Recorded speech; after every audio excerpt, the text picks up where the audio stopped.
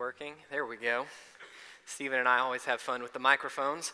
It is such a joy and an honor to be able to open God's Word with you today. Every time that Chris is out and he asks me to fill in, just church family, it is such an honor to be able to spend the time with you going through God's Word. And while it is the holidays, and I hope we're close enough to Christmas that for many of you, you're getting to actually begin to rest and enjoy being with family. And this is a holiday Sunday. Our God does not take holidays. He's not asleep. He's not resting. He's not saying, oh, it's Christmas. Let me celebrate that time I sent my son to earth. No, God is on the move, and he is at work. And so I hope you've come to this place today relaxed, rested, or maybe you've come in a little bit anxious. Maybe things have been stressful. However you've come in, I hope you have come in today expectant that as we open God's Word, God is going to speak. Because even if I were to just read you the passage today, just read it and not expound anything on it, that would be God speaking because it is His Word and He has written it. It is His Word that pierces our hearts. It is His Word that gives life. It is His Word. So we're going to dive right in. If you've got your Bibles, I invite you to turn to Matthew chapter 6. Matthew chapter 6, verse 25. Matthew 6:25. And as you're turning there, I'll give you just a little bit of the context of where we find ourselves in Matthew. We find ourselves right in the middle of the Sermon on the Mount. And if you and I would have been there for this, what would have been taking place is we would be in the Galilee area, this beautiful area on the slopes of the mountains leading down into the Sea of Galilee, a lake just big enough that you can barely make out on a clear day the mountains on the other side. Blue, pristine, gorgeous green mountains surrounding it. And we would have been hearing of this person named Jesus who has come in, it says at the end of Matthew chapter 4, he's come in and he's begun to do all of these miracles and he has begun to teach. And there has been a massive following. And today with no social media, the buzz is stretching far beyond just his local town.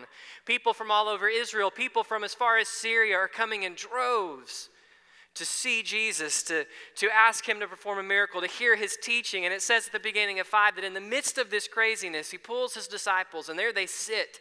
You can imagine it, sitting with him on the side of this mountain, and he begins to teach them. And he begins and he gives statements that are more authoritative than anything they have ever heard. He begins to take the law of the Old Testament and expound it in its full way. He begins to talk about their personal life, their inner life. He moves through chapter 6 in the beginning part and he deals with the hypocrisy of the religious. And then as he moves to the second half, he begins to deal with the materialism of the world. And so he makes this statement in verse 24, a very clear, direct statement. He says, no one can serve two masters. Either he will hate the one and love the other, or he will be devoted to one and despise the other. You cannot serve God and mammon. Mammon is a term meaning wealth, things, products. You cannot serve both God and man. He makes this statement. It's clear. In our lives, you can only serve one master. There is only place for one Lord in each of our lives. You can work for two employers and like both of those employers, but you can only have one master. You can't have two. And if the Lord is your master, if God is your master, then you cannot have any allegiance to the things of this world. And it's in light of this statement now we come to verse 25, and here's what Christ says. Because of this truth that you can only have one master, do not be worried about your life as to what you will eat or what you will drink, nor for your body as to what you will put on. Is life not more than food and the body more than clothing? Look, pay attention. Look at the birds of the air. They do not sow, nor do they reap, nor do they gather into barns, and yet your heavenly Father feeds them. Are you not worth much more than they? And who of you, by being worried, can add a single hour to his life or a single cubit to his height, your translation may say? And why are you so worried about clothing? Observe the lilies of the field. They do not toil, nor do they spin, yet I say to you that not even Solomon in all of his glory clothed himself like one of these. But if God so clothes the grass of the field which is alive today, and tomorrow is thrown into the furnace, will he not much more clothe you, you of little faith? Do not worry then, saying, what will we eat, or what will we drink, or what will we wear for clothing? For the Gentiles eagerly seek all these things, but your heavenly Father knows you need all these things. Jesus wastes no time right off the bat in this passage. He does not enter into a building up to the command. He does not give a long, flowery introduction. He's in the middle of teaching his disciples, and he comes to this point, and he makes very clearly, in light of the fact that you can only have one master in your life, do not worry. Do not be anxious. Do not be frenzied with thoughts of things beyond your control that you think you can control. He says, do not worry. He leaves it's not a suggestion. He leaves no room. This is not a self-help. Hey, it'd be really good if you want to have a good and healthy life, don't be worried about stuff. Hakuna Matata, which, if you don't know, is an actual real phrase. I had a friend from Kenya, and that is a real thing that they say. It's a real thing. But he's not advocating simply Hakuna Matata. He is commanding, as sovereign God, do not worry.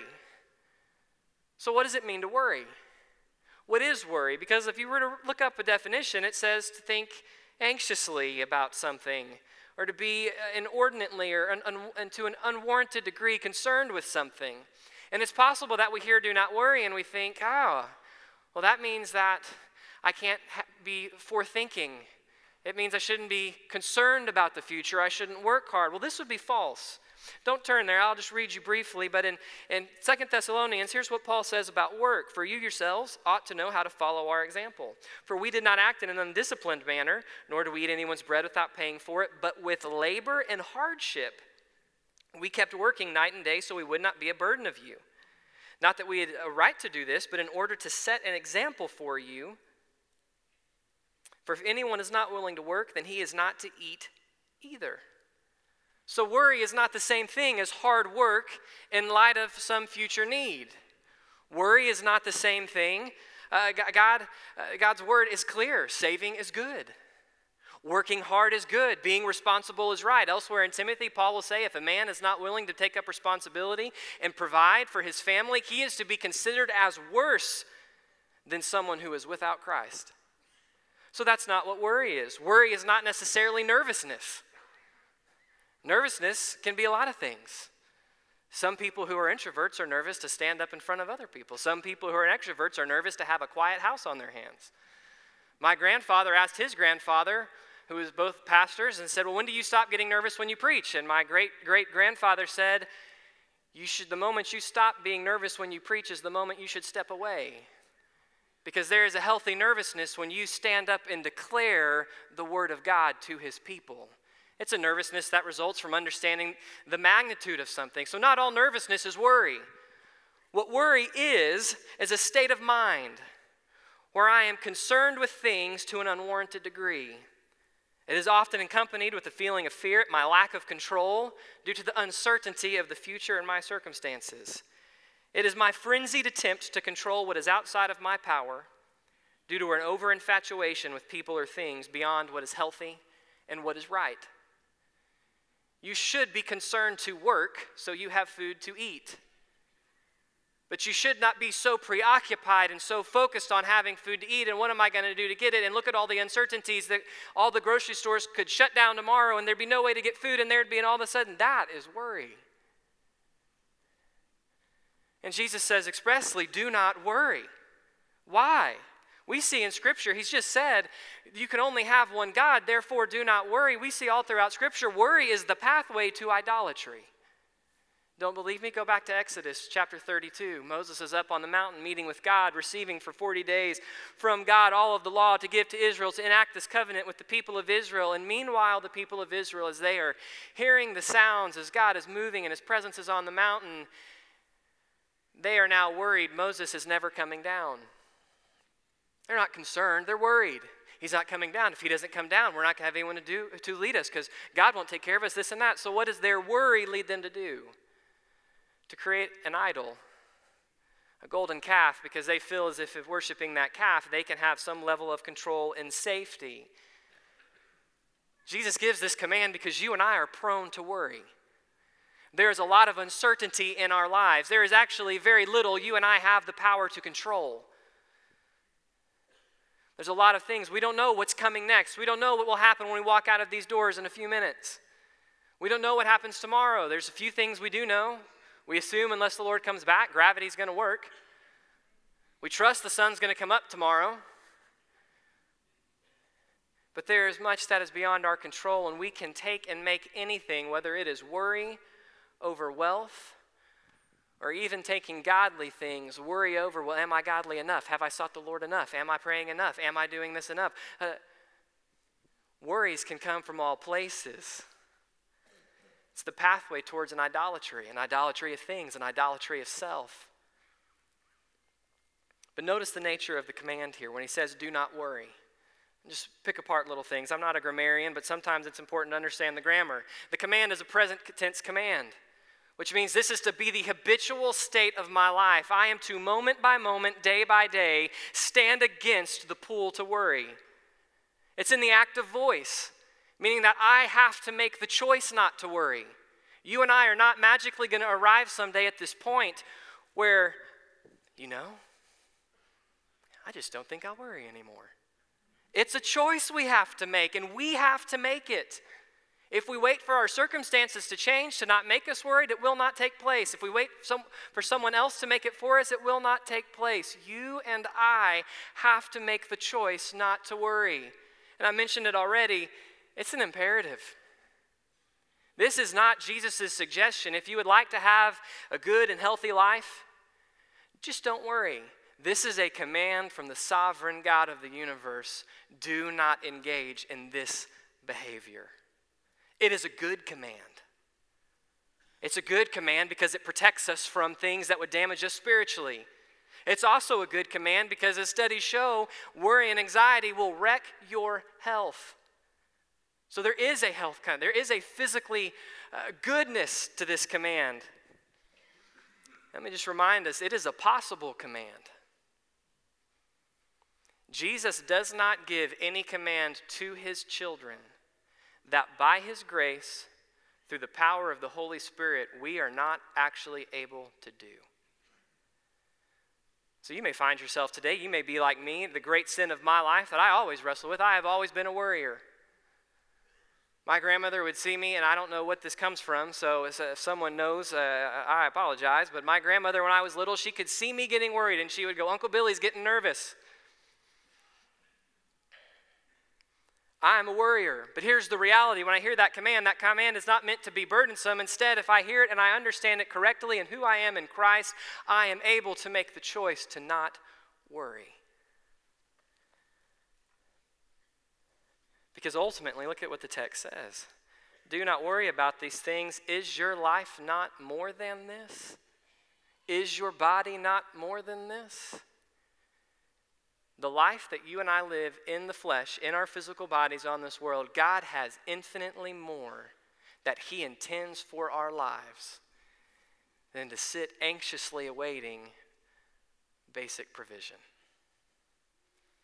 But what are we going to do in light of this? He gives the command, but how is this going to take place? If worry is like being in a boat on a sea with storm waves crashing in and wind blowing and there being no solid rock for you to stand, we need a solid rock. And so here's what he's going to do. He's going to give us the second command. He's going to say, pay attention. Pay attention to what has clearly been revealed. Look at verse 26. He says, look, pay attention to. He says in verse 28, observe, stop and think closely of. I was surprised studying through this passage. When you come to these, the picture is not Jesus and the disciples sitting on the mountain and a bird flies by and Jesus goes, oh, hey, look, a bird. That's not the picture. These are commands, and they are commands in the Greek in the most urgent of sense. What he is saying to us to do, what Jesus is calling you and I to do, is in the face of not worrying, take captive our thoughts and look at what is objectively true in the world around us. Romans 1:20 says that the world around us reveals the power and majesty of God, reveals aspects of his character. So he says, pay attention. So what are we paying attention to? Well, look at what it says. Look at the birds of air. They don't sow, they don't reap, they don't gather. The birds of the air don't give any attention to the process of farming. What the birds of the air do is they wake up, and they're hungry, and they do what hungry animals do. They go after food. different kinds of food depending on what kind of bird you are. But in all of this natural process, notice what it says, your heavenly Father feeds them. So here's the first aspect of truth that Jesus calls our attention to. If you're in Christ, if God is your heavenly Father, then you need to understand that God is a God who provides. God is a God who provides. He provides food for the birds. Yes, the birds engage in an active process. They work, they labor, they go about their things, but God is the one who is actually providing their food. You and I, are we called to work? Yes. In fact, we were called to work before sin ever entered the picture. So you and I working, whether that's working in the yard or whether that's working in a vocation, you and I engaging in work is not a product of the fall and therefore something that we anxiously do. We labor to do with anxiety so that we can provide and do these things. No, we're not to worry about the provision because God is the one who provides. What this frees us to do then is to work just as the birds do, to work in the way that God intended, to work as an act of worship rather than as an act of anxiety. Because God is the one who provides. He feeds the birds. It says he clothes the grass with splendor, verse 28 and 29. And apparently the splendor he gives the grass is more glorious than Solomon and all of his wealth. Now I thought about this and just tried to be real simple with it, and here's what I came to. If you and I were to drive up to an incredibly wealthy person, and we were to see them wearing clothes that add up to several thousands or tens of thousands of dollars, we might go, wow, those are some really nice clothes. We might go, man, that's incredible. Wow, I can't believe he spent that much or she spent that much. But none of us would ever describe that experience as breathtaking. But yet, when you go into nature and you take that hike and all of a sudden you come out and you overlook that valley where the grass is in full bloom and wild flowers are there, it is breathtaking.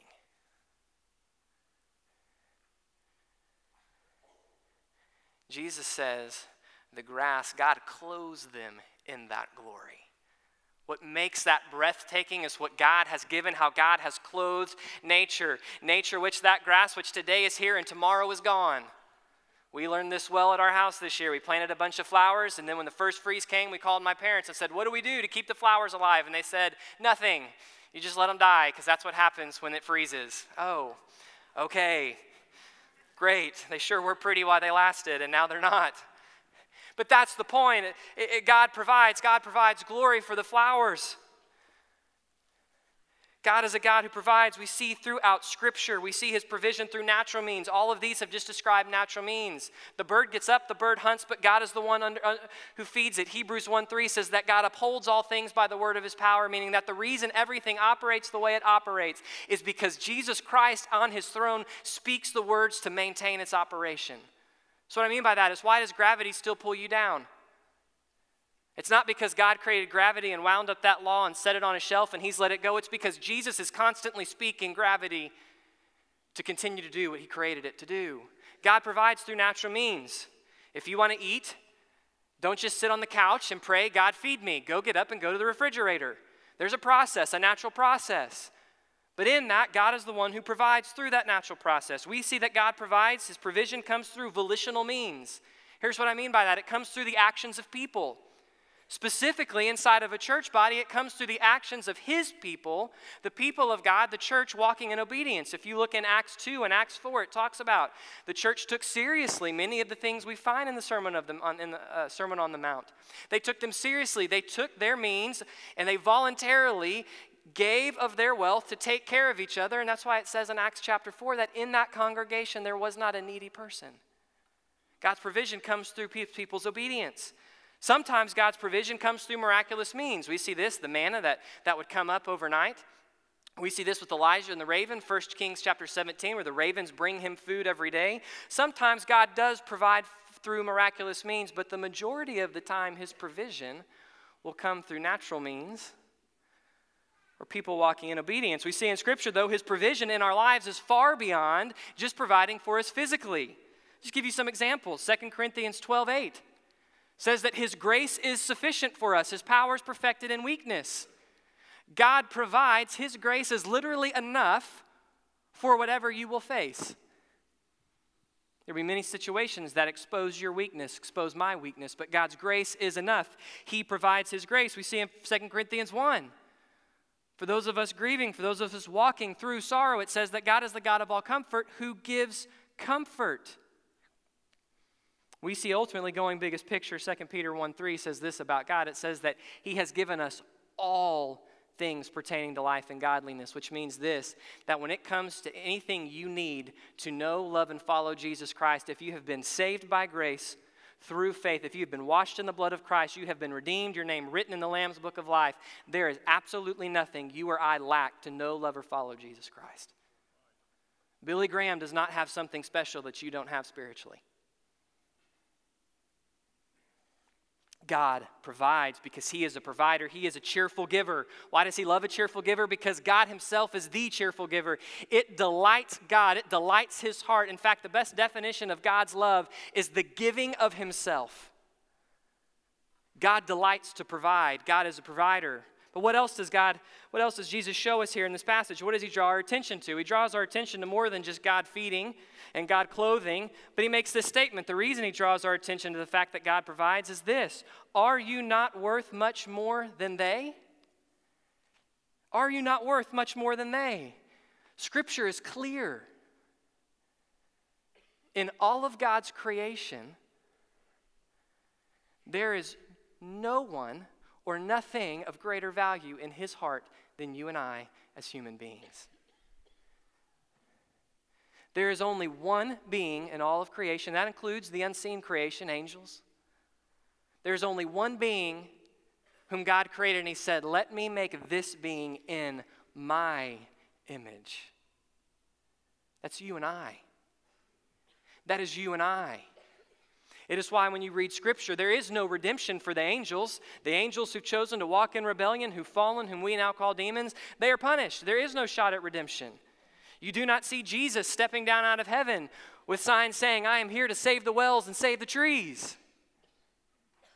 But Jesus takes on flesh. He takes on our likeness. Why? To seek and save man who was lost. The whole story of redemption is the story of a God who loves and values the men and women he made in his image. This is why Psalm 139, the psalmist writes, and he's blown away. He says, I give thanks to you. I'm fearfully and wonderfully made. Wonderful are your works. And he moves on and he says, how precious are your thoughts to me, O God. How vast is the sum of them. If I should count them, they would outnumber the sand. When I awake, I am still with you. Well, let me just use an example. It says here that how much more worth are we? Which I hope you notice in the text, it says that your heavenly Father feeds the birds. It's not the birds' heavenly Father, it's my heavenly Father. My heavenly Father, who is so concerned, who fathers always give good gifts to their children, but my heavenly Father is so good, he even takes care of the sparrows. It says elsewhere that he knows every sparrow. He knows when every sparrow falls and hits the ground, that not one dies without him knowing it. It says that he thinks of me more than the grains of the sand. So here's some math for you today, and I apologize for all of you who aren't math people. But it is estimated on the earth that there are 7.5 times 10 to the 18th power grains of sand on the earth. So just to spell it out for you and I, that's 7 quintillion, 500 quadrillion grains of sand on the earth. Now that's impressive. God thinks of you more than that, but what does that mean on a time level? Well, there are 86,400 seconds in a day. If we take the amount of sand and we divide it by the amount of seconds in a day, then that means that God thinks about you 86,805,555,555,555 times per second that his thoughts are consumed with thinking of you. But that's only the amount of grains of sand on the earth. That's not all the sand in the universe. It's why the psalmist cries out elsewhere and he says, many, O Lord, my God, are your wonders that you have done. Your thoughts toward us, there is none who compare with you. I would declare and speak of them. They would be too numerous to count. You need to understand today that God provides and God values you.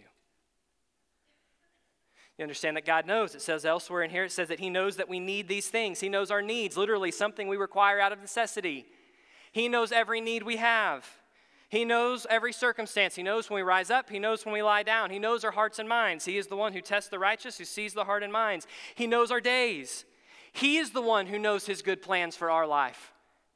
There may be aspects of his plans I don't know. I don't know what he's got for me tomorrow, but he does. He knows everything in our lives and about us. And he doesn't just know it from an intellectual standpoint. I'm God, I know all things, I sit on my throne. No, he knows it from a personal and experiential standpoint. Because what we celebrate Christmas is God taking on flesh.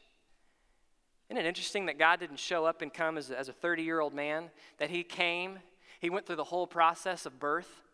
It means he had to go through the process of learning how to walk, of learning how to be potty trained, of learning how to speak. There is no aspect of your life that Jesus does not know from an intellectual standpoint, and there is no aspect of your life and my life that he does not know and is not intimately acquainted with on an experiential, personal level. No level. These are the truths that Jesus explains about who he is. God provides, God values, and God knows. So do not worry. This becomes now the rock that we stand on in order to enact and to stand against worry. And in the midst of this, he tells us one other truth. He says, your worries, by the way, they are ineffective and damaging. Who of you by worry can add a single hour to his life? It's a simple statement. No matter how hard you worry, or the more literal translation, a single height to his cubit, no matter how hard you worry right now, no matter how much worry you put in this year to growing another inch, I got news for you. It's not going to grow you another inch. I'm a big space buff. I love, as a kid, loved the movie Apollo 13, and recently in this last year went back and actually read Jim Lovell's book on Apollo 13, Jim Lovell, the command module. And in the movie, when the explosion happens, everybody's freaking out.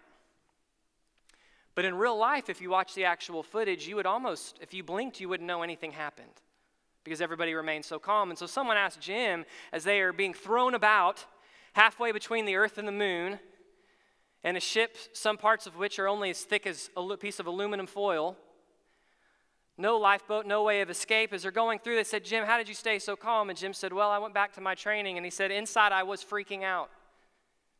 He said, but I realized that if I spent the next 10 minutes freaking out, I'd still be in the same situation 10 minutes from now. Only I would have lost 10 minutes of valuable life supply that I might have needed in order to find a solution to stay alive. Our worries don't do anything positive. In fact, what they do, it says, why do you worry, O you of little faith? What they do is they drive a wedge in the fellowship you and I have with the Lord. Because you and I were saved by grace through faith, and Colossians says that now that we are in Christ, we must continue to walk in the same way we were saved, which is by faith. So if worry is the cause of little faith, all worry can provide is damage in our relationship. So Jesus comes right off the bat. He says, do not worry. He says, do not sit in the boat, driven and tossed to and fro by the storm, but instead, here is the rock. Here is the truth you're to stand on. Your God provides, your God values you, and your God knows, and your worries won't do anything positive. But he doesn't stop there. Let me give you the last part as we wrap up our time this morning. Look at what he says, verse 33. But seek first his kingdom and his righteousness, and all these things will be added unto you. Seek first. Jesus calls us to a life where we reject worry, where we stand firmly fixated on the truth of who he is, but not just standing there. We are to stand on the rock so that we pursue a new direction. If worry is that way, we go this way, and our direction is not just any direction. It is to seek ambitiously after Jesus Christ.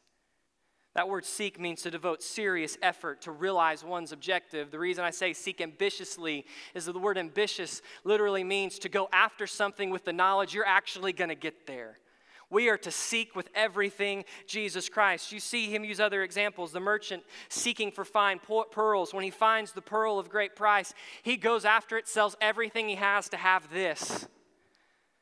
You see Paul in Philippians 3 phrases it this way in his own life. For I have, more than that, I count all things to be lost in view of the surpassing value of knowing Christ Jesus my Lord, for whom I have suffered the loss of all things and count them but rubbish, so that I may gain Christ and may be found in him, not having a righteousness of my own derived from the law, but that which is through faith in Christ, the righteousness which comes from God on the basis of faith, that I may know him, the power of his resurrection, the fellowship of his sufferings.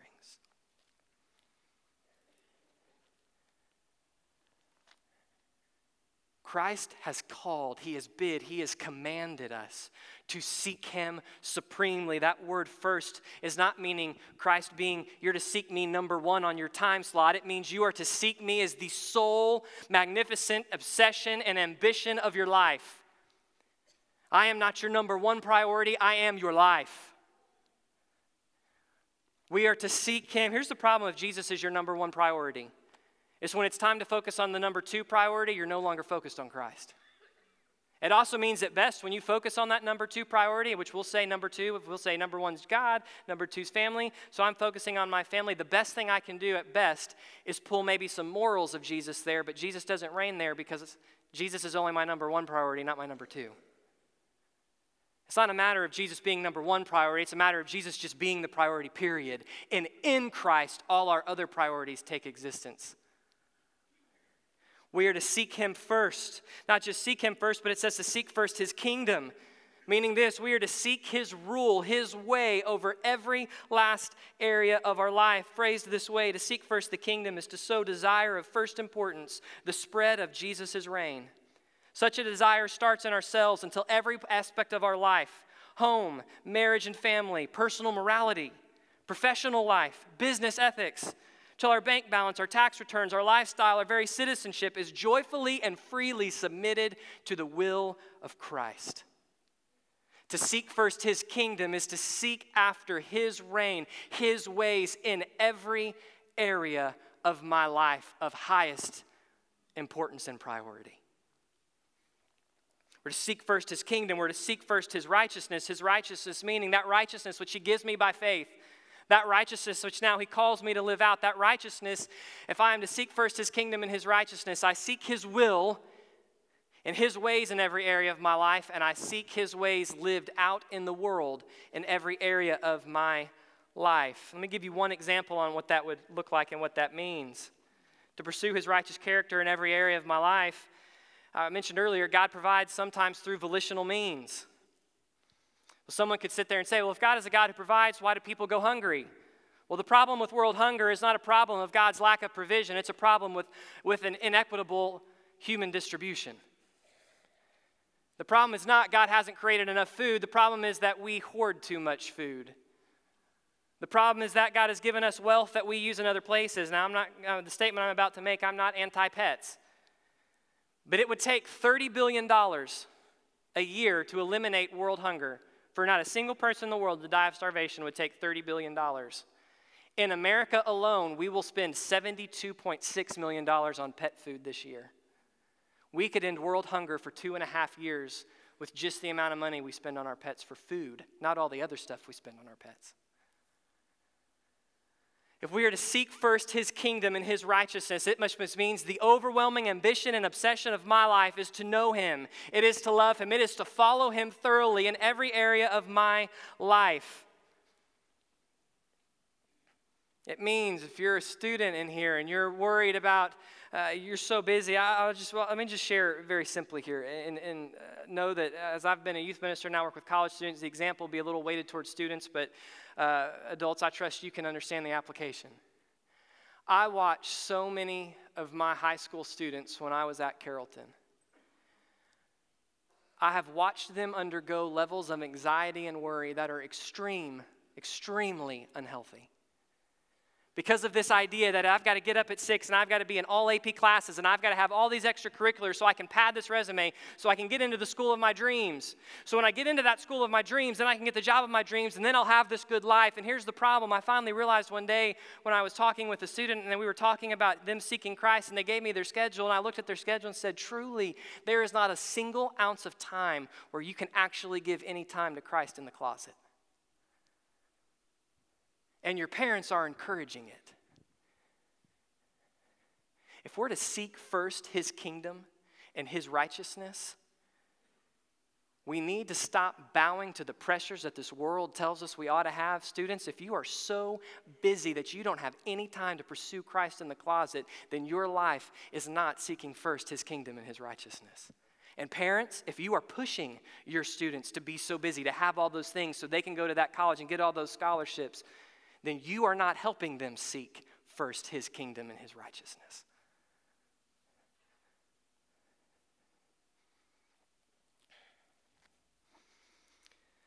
says if we seek first his kingdom, he adds these things unto us. What does that mean that he adds these things? It doesn't necessarily mean that he gives us what he wants, but it means that he gives us what is his good. Sometimes his good will be what we want. Sometimes his good will be something else. The question we have to ask, go back to the student example, is all that effort you're putting in to go to that college, if that's not where God wants you, why would you want to be there? Perhaps many times our worries do more to show what areas of our life have not been yielded to the lordship of Christ. Because maybe I really don't want what I know he has.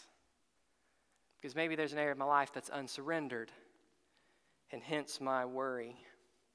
Elizabeth Elliot, wife of one of my spiritual heroes, said this: we have to be at a point where we can tell God, I am willing to receive what you send, to lack with what you withhold, to relinquish what you take, to suffer what you inflict, and to do what you command, and to be what you require.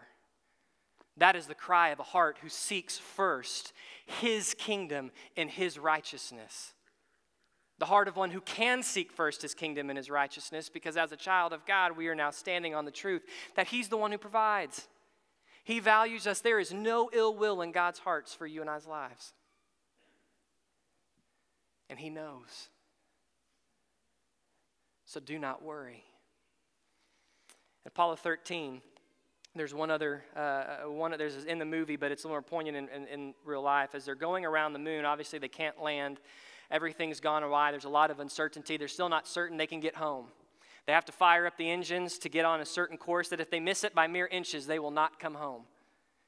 And as Jim Lovell is getting ready and moving them out in the lunar module, trying to get things ready, the other two guys are busy taking pictures and trying to do things for NASA. And he keeps bumping into them. And finally, he just gets really frustrated. So he raises up in a loud voice and he says, "Gentlemen, what are your intentions?" And they said, "Well, we just figured we can't land. We should at least take some of these pictures." And he says, "It isn't going to matter what pictures you get if we don't get home. You and I can be so caught up in this worry and that worry, this thing and that thing. How are we going to provide this? How are we going to get that? How are we going to take this? That my question to you today is, what are your intentions? What is your supreme ambition? What is our magnificent obsession? Is it to seek first his kingdom and his righteousness? Or is it to seek after my kingdom and my righteousness? Where I indulge in worry because I live in a frenzied attempt to control that which is uncertain. There are a lot of things uncertain. But when I seek first his kingdom and his righteousness, I am entrusting myself to a God who provides, to a God who thinks about me more times in a day than I can even count, more times than we could quantify with a number, to a God who knows, to a God who came and took on flesh, to a God who came in a manger, to a God who came, who lived, who breathed, who walked, to a God who died, and in that death took on my sin and shame solely out of the fact that he loved me, a rebel who hated him.